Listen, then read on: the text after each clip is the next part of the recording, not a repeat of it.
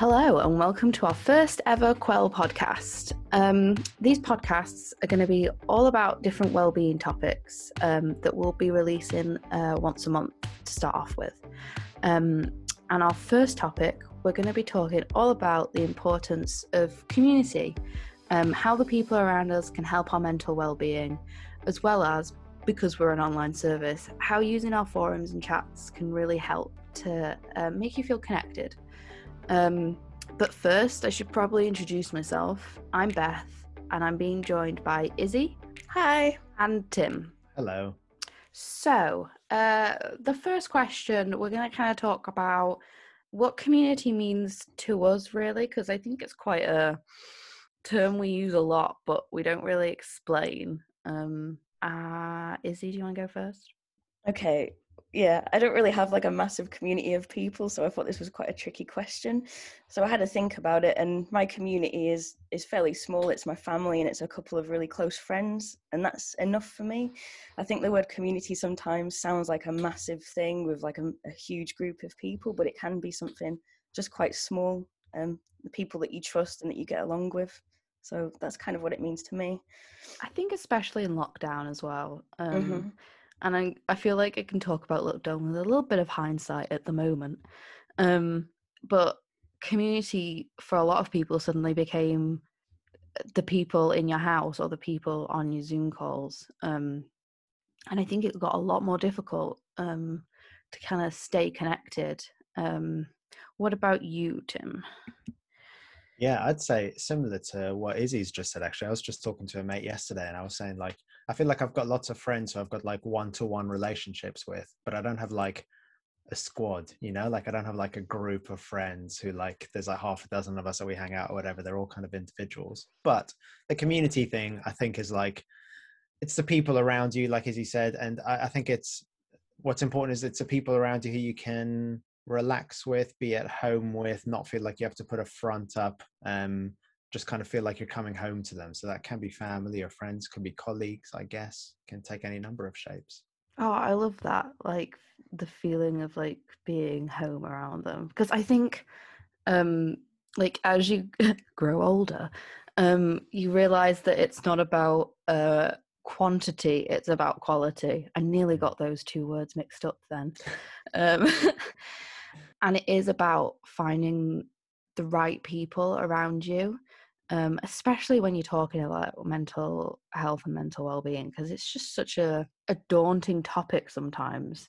Well, it's not like I guess like lots of people, I've had my own issues with mental health and that kind of thing, and I know that there's people, friends and family and whoever, who I don't feel like I need to hide that in front of. Do you know what I mean? Like often when you're meeting new people, they're not part of your community and you're not quite sure how much of yourself you can reveal kind of emotionally. But when you're with friends and family and people who love you, and you can just kind of, you know, if I feel anxious today, that's okay because I'm safe with these people. They know who I am, and that they know that that's how I feel sometimes. I think, yeah, that's a really important point, especially about work. I think it can be so difficult to sometimes feel comfortable talking about your mental health at work.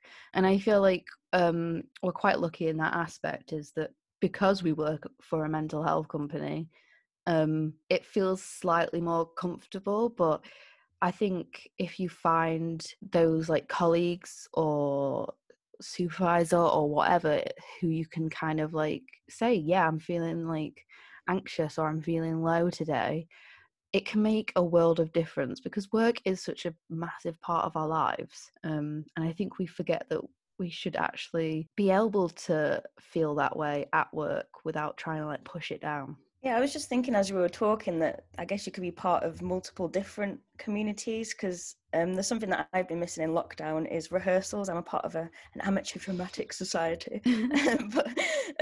But yeah, I guess I'm not super close. There's a couple of close friends there, but the rest of them are just nice people that we all sort of get together and just forget about work or whatever's going on in our lives. And we've got a sort of common goal as well. Like our show at the end of the year is something that we're all working to together, and everyone's super supportive.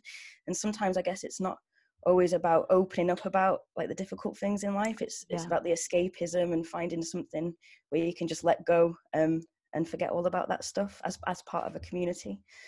Oh yeah, definitely. And I think as lockdown hopefully lifts, we'll be able to start up those kind of groups and that kind of like connection to people, like you said, that are not like in our immediate like surrounding community. I wanted to try and say something different to community because we've used it about 10 times already, but it's the right word. So because we are an online mental wellbeing company, mental health company, I wanted to talk a little bit about how using our forums and our chats and articles can really kind of help you feel connected, even though it's anonymous, and you can't really see the people on the other side that you're talking to. Does anyone want to go first? Yeah, I'll jump in. So the anonymity thing is interesting, isn't it? Because at first glance, you might think that like is a barrier to creating community, because how can you create community with somebody who you don't really know? You don't know what they look like. You don't know what they sound like. You don't even know their names. But actually, the fact of being anonymous means that you can really open up, I think, and talk honestly and talk vulnerably. And when you begin to do that with people who are in a similar position to you, who share some of your anxieties or issues or whatever it is, then I think that community can begin to form in a really interesting and unusual kind of way, and that you're really sharing deep parts of your life with people, even though they're people who you really know very little about apart from that one thing. But I think it can be a huge support, and especially over this past year, those kind of online virtual communities have been really, really meaningful for lots of us. Yeah, definitely. And I think often you can find like you feel quite alone in what you're feeling with mental health. And I think sometimes it's quite surprising or a nice feeling that you go on the discussion boards on a magazine, you're like, oh wow, someone else you don't know who they are feels like exactly the same way as me. And I think it definitely helps you feel connected that way. Chats as well. So we have chats with counsellors during our opening hours, which are Monday to Friday, 12 till 10 p.m. And Saturday to Sunday, 6 till 10 p.m. And completely anonymous again. But it's kind of like you can't see the counsellor on the other side. And I feel like it can be really good, but it can be a little bit daunting not knowing the other person that you're talking to. Yeah, I think, and going back to the community as well, like it's much easier, I think, on online sort of forums to find those like-minded people, because there's people from all over the country that are all dotted about. Like it may not be that someone in your family sort of understands what you're going through, or your village, but somebody else sort of in the country that's going to be posting on there will. And yeah, the chats, like that's the big thing that we hear all the time about the chats. The anonymity is something that people find really sort of powerful, and it gives them the control back. And it's, I mean, one-to-one sort of face-to-face counselling does work well for a lot of people, but for some people it is quite daunting having someone sort of looking right at you, maybe looking at your body language and things like that. I think when you take all that away, it can be really, really useful. Yeah, I find like the eye contact of like when you're talking to someone about this, whether it's like professional or your friend, really like difficult. And like online, you don't have that because you're looking at a computer screen, so you don't have to look at anyone in the eye. I mean, I don't know whether this is helpful or not, but I was just thinking when you were talking about eye contact that I've done counseling over Zoom in this past year, and I hate it. I find it really so counseling with a person in the room with me, I find really helpful. But doing it over Zoom feels so intense because you can't even look away. Do you know what I mean? Like you feel like you have to be looking at the screen the whole time. And a friend of mine was telling me that she sees a counselor who occasionally the counselor will be like, oh, you've just looked over to the left there. Is there something distracting you on the left? Which is so it's so intense. And actually one of the things that's really cool about Qwell, I think, is that you're talking, because it's text based, it's not quite as intense, I don't think, as doing it over Zoom where you have to where you're very aware of what you look like. You can even be doing something else at the same time, that kind of thing. So I think the pressure's off when you do it in that way. Yeah, And I think it's about the environment as well. Like, you can choose the environment. It could be that you're on your phone in a park using your mobile data. Like, there's lots of different options.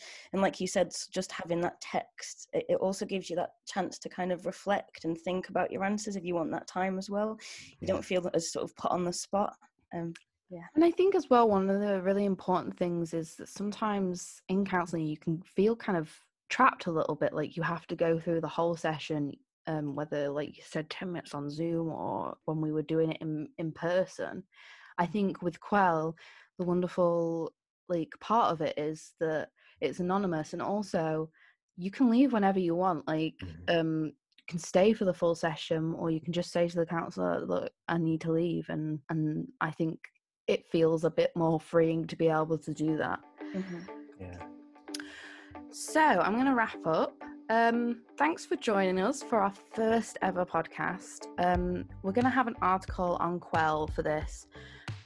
So make sure to let us know what you think in the comments. Give us any topic ideas, things you want to see or don't want to see. I said see there, I mean here, right? This is a podcast, to help make it better for you guys. And remember, if you need support, you can talk to one of our wonderful Qwell team members by sending a message or joining the chat queue during opening hours, which are, I'll just say them again, are Monday to Friday 12 till 10 p.m. and Saturday to Sunday 6 till 10 p.m. And you can also chat to other users on the discussion boards or check out the magazine that have articles from staff and users that you can contribute to as well. And lastly, just make sure to take care of yourselves, and we'll see you next time.